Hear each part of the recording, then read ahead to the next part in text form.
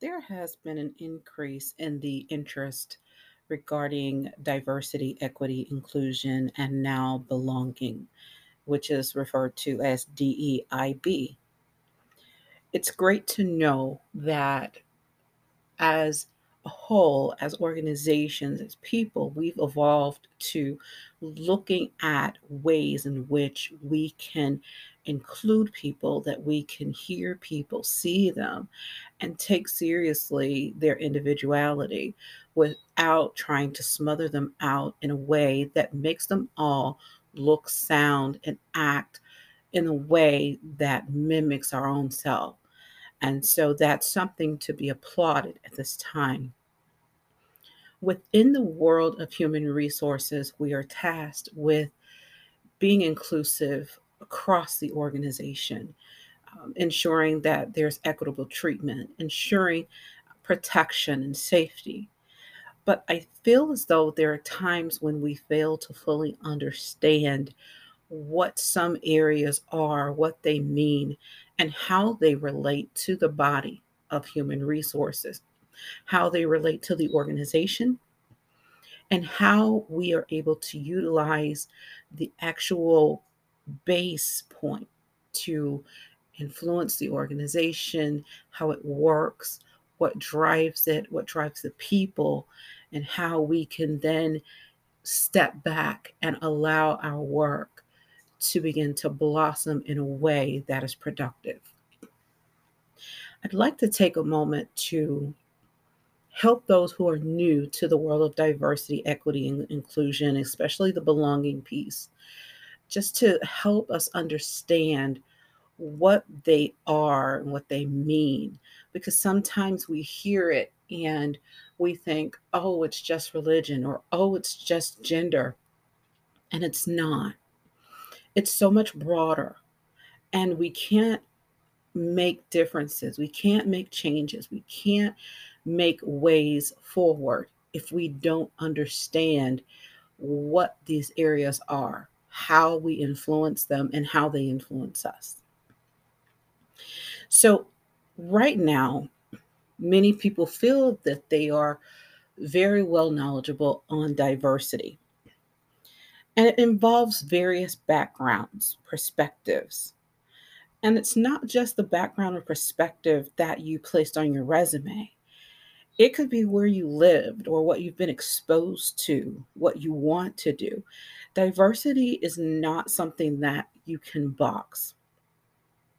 And so we look at the fact that it includes members of all races and genders and socioeconomic status, sexual orientation, religion, ethnicity, and national origins, or mental and physical abilities, or other aspects that we may not have really taken the deep dive to really thinking or seeing when we talk about this area. But we need to understand that this is where the beginning thoughts, happens. This is where we open our minds to understanding that our organization needs to focus first here on diversity, understanding what is diverse, why it's diverse, and how to protect it. Equity is something that most people look at as a top down decision to ensure that every employee has access to the same opportunities.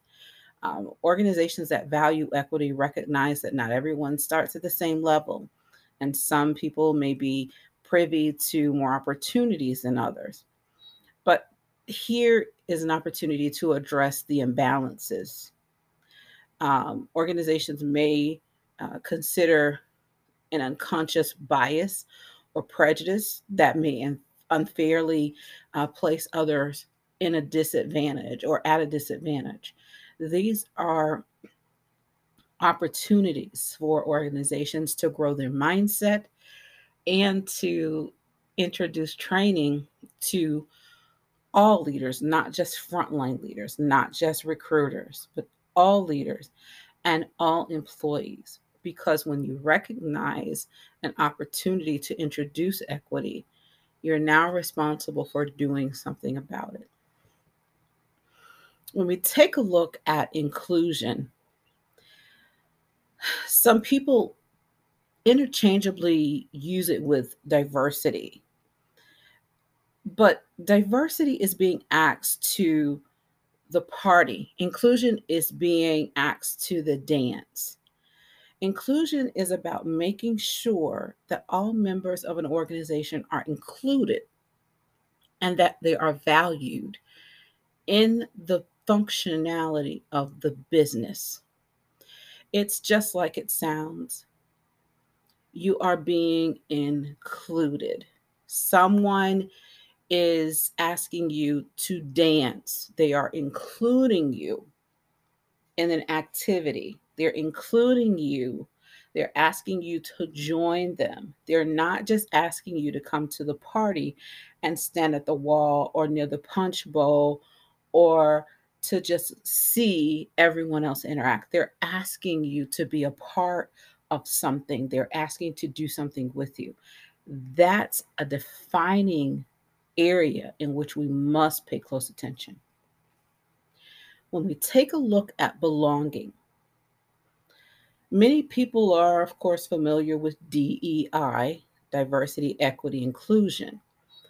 But the new piece here is belonging. And a lot of individuals who are in this sector are beginning to introduce this concept to their leadership staff. And I would suggest that not only the leadership be privy to the belonging piece. Belonging is similar to inclusion, but it is not the same. Belonging places an emphasis on making sure that you didn't just include someone in a business function, but that you welcomed them and that they felt as though they were like everyone else, but their uniqueness is valued. That is one of the most difficult tasks that we have before us. Because, yes, we included you, we danced with you at the party, but we didn't make the dance awkward. So you felt as though you were part of the process, that this was a place for you, that you could grow, that you could thrive, that you felt safe, that you could blossom. This is somewhere you belong. And that's where we begin to make waves, that we begin to change the toxic behaviors or ideals that prevent individuals within organizations from moving forward.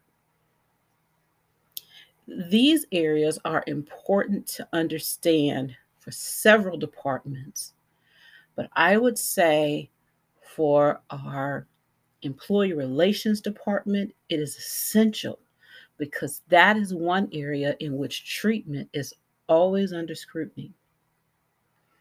But the other area, which should be a high target area, is the talent acquisition or recruitment area.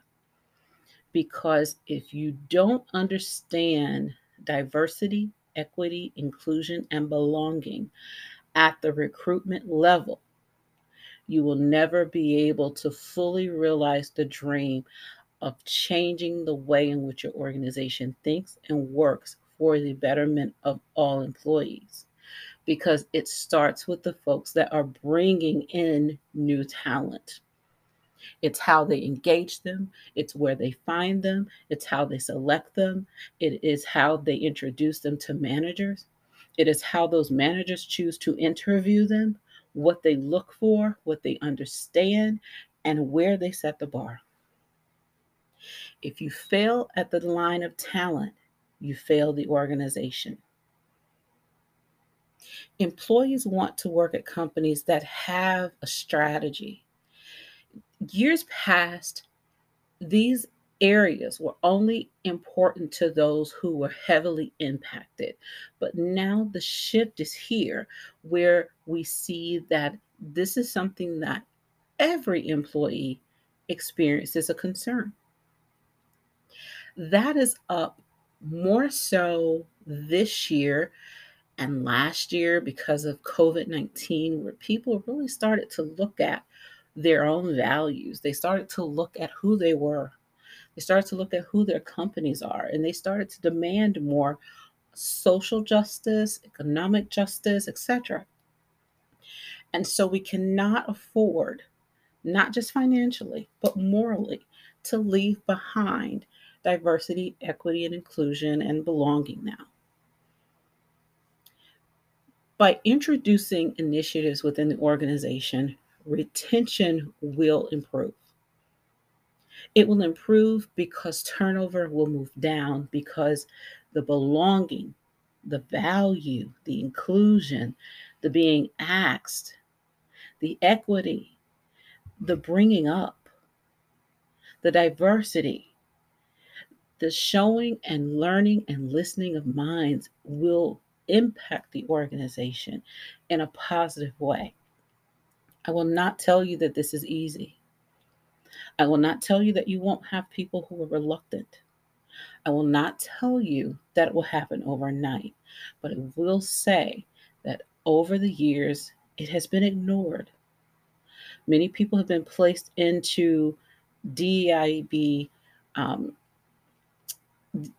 roles, and in them being placed in those roles, they were just sitting there. It was just like, look at this, type this, put this in a manual, sit it on the shelf. Now people want to see it in action.